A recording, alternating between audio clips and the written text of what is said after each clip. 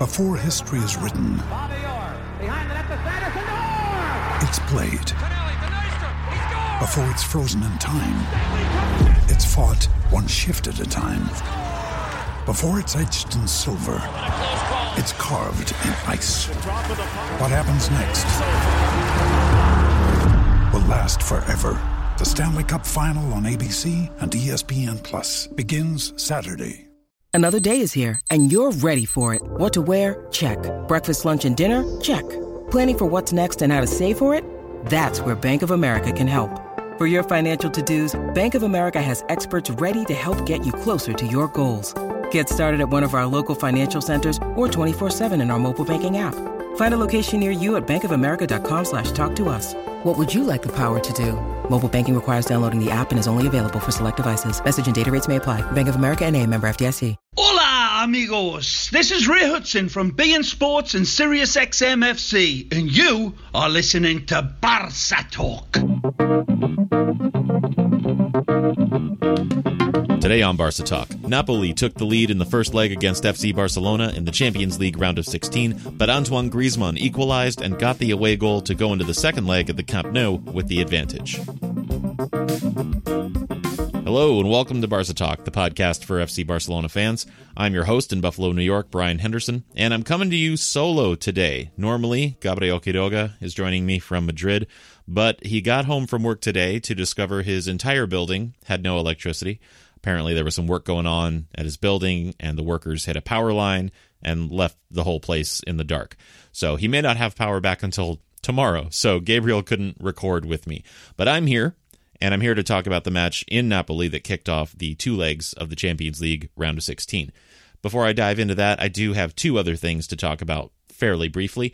First of all, if you listened to the show the other day, you know that we're expanding our team, and I'm going to be working my way off the mic over time. Soon you'll be hearing from our new contributors, and over the next few weeks, you'll be hearing our new schedule. A new episode every Monday, free for everyone, and 2 more episodes throughout the week, usually Wednesday and Friday. Once we're in the swing of that, around mid-March, the Wednesday and Friday episodes will only be available to our members who support us at the $5 a month level or higher on Patreon, and those who make a one-time donation with a minimum of $30. So to become a member, follow the link at the top of the details for this episode, and that will take you to our support page. If you don't want to support us or you really can't afford $5 US a month, we'll always put out the Monday show for everyone. It'll always be free for everyone. Nothing taken out. Secondly, our friends at the Houston Kool-Aids have launched their fundraising campaign to send youth players from their community to the FC Barcelona soccer camp in Houston this summer. They've been doing it for 3 years now. First year, they got 2 kids to go. The second year, last year, they raised enough to send 3 kids, and this year, they're looking to send 4. So to learn more about that, we have another link in our show notes. This one is at the bottom, and that'll take you to the Houston Kool-Aids sponsorship website. So you can follow that link in the show notes, or just visit HoustonKoolAids.com/sponsorship to donate to this great community project of the Houston Peña. All right, so let's talk about this match against Napoli. This was in Napoli at the San Paolo. It was a 1-1 draw to begin the round of 16 for FC Barcelona. Now, even though I'm recording alone, I do have some input from Gabriel that I will share with you about this game as I go through it. If you were following Twitter during the game, Gabriel had plenty of commentary going on there. Some of it's a little hard to decipher out of context, but you know, if you're watching the game on replay, you can follow the Twitter feed and Pink Floyd's Dark Side of the Moon, and it lines up perfectly. But I'm going to start off with a couple of facts. Whether or not they're fun is up to you to decide. First off, both the managers in this match, Quique Setién for Barcelona and Gennaro Gattuso for Napoli, managed their first Champions League matches in their careers in this game. Gattuso is new to Napoli, having taken over last December, and he had only managed 13 matches before this one. Meanwhile, Setién is even newer, this being his 10th match on the sidelines for FC Barcelona. Also, this is the first time these two teams have ever met in the Champions League. So those are a couple of facts. Now, the Barcelona lineup for this game had only 2 changes from the previous weekend match against Eibar. Setién traded out Longley for Umtiti in the defense and De Jong for Arthur in the midfield. The front 3 included Arturo Vidal along with Griezmann and Messi. not the strongest attack when you consider that Griezmann and Messi aren't really soulmates on the pitch, and Vidal is more of a patch than a fix on the right wing. Gabriel's commentary on this is, I would have rather had Fati instead of Vidal, a true forward. Now, Gabriel would rather have a lot of guys instead of Vidal in any position, but it is a fair point. Fati is a true forward. He was on the bench, and he even did see playing time. It's a good question as to why he wouldn't just start, rather than throwing Vidal out on the right touchline and sort of hoping for the best. Napoli were a model of defensive counterattacking football. Now, before the game, I thought they might come out and open up more than your average opponent, but, they just kept absorbing Barcelona's attempts to push forward, and then in the 30th minute, they got a counter on. A bad touch from Junior Firpo on an attempt to break it up opened up the attack, and Dries Mertens got an assist from Peter Zielinski, cracking it past Ter Stegen with power and placement from an unmarked position. There was nobody on Mertens. It was a free shot. And Gabriel says, same story, all possession and no real shots on goal. The other team goes on a counter and scores. And just like you'll always hear, the possession numbers are heavily weighted towards Barcelona. They had almost 68% of the ball, and yet most of it was side to side. They weren't creating many chances. But Napoli was following a different strategy that sacrificed possession. They played it to a T, and this wasn't their only counter, but it is the only one they scored on. At the end of the first half, Napoli was up 1-0, and Gabriel actually called this a perfect half from Napoli. They scored, allowed no shots or real threats from Barca. The overall shooting stats actually tell you how little opportunity to score there was on both sides. We're used to seeing Barcelona games with shots in the double digits, at least on our side.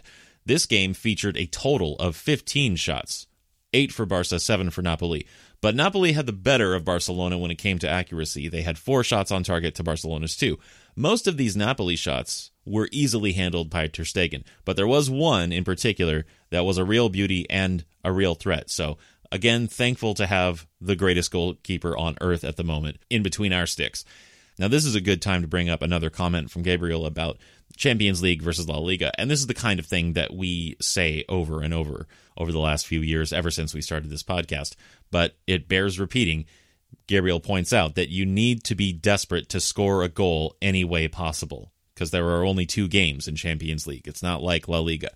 We have to show different ways to get a goal. We can't wait forever and stay in the same style. And again, I could go back 5 episodes, 10 episodes, 100 episodes, and we could very well be saying the same exact thing. Now, in the second half, before the score went level, Sergio Busquets took a yellow card that will put him out of the next leg. He got overzealous in trying to win the ball back on the edge of Napoli's box, but Gabriel wants to know, what was the point? No chance of winning possession. I think that when you're going for a ball, you don't know that you don't have no chance of winning possession. But sure, us watching, we could see that he doesn't really have a good chance of winning possession. He went for it. It was reckless enough to earn a yellow card, and now he's going to have to miss the next game. And that's bad news. But in the 57th minute, the good news came in the form of a goal from Antoine Griezmann. Busquets sent a through ball for Semedo's run into the box, and Griezmann finished Semedo's cross on his first touch. Gabriel called this play a dicey bouncing ball from Semedo. Griezmann was able to control it and hammer it home. Great moment and a great goal for Griezmann. When Ansu Fati came on for Griezmann in the 87th minute, it occurred to me that Griezmann was not only our only goal scorer, but our hardest working defender. I mean, he was all over the park, like he always is, and his defensive contribution was just as, or nearly as, important as his goal. The Busquets yellow card wasn't the only bad news for the next leg, though, because in the 89th minute, Vidal took 2 yellow cards in one go and was sent off. So, Setien will be without Vidal and Busquets in the home leg. He might even be without Piqué, too. In the 91st minute, Piqué went down with a rolled ankle, it looked like. With one substitution remaining, Setien put Longley on for him. There's no news about the injury. It may not be serious, but with a squad as thin as this, we really can't afford many or any more injuries. And I'll just close out with Gabriel's final thought on this match, which was, I loathe Vidal so much, period. It's kind of Gabriel's catchphrase. There's really nothing new about that. He also told me, people will say, at least he gives energy. But Gabriel is not compelled by that. I would say, I'm not saying he gives energy, per se, but I would say that if you look in this game at who was linking up with Messi the best in the final third, it was Vidal. That wasn't true as much last weekend, where they had the same attacking lineup, but it was true in this game. So we'll be back on Friday to scout the big game, El Clasico.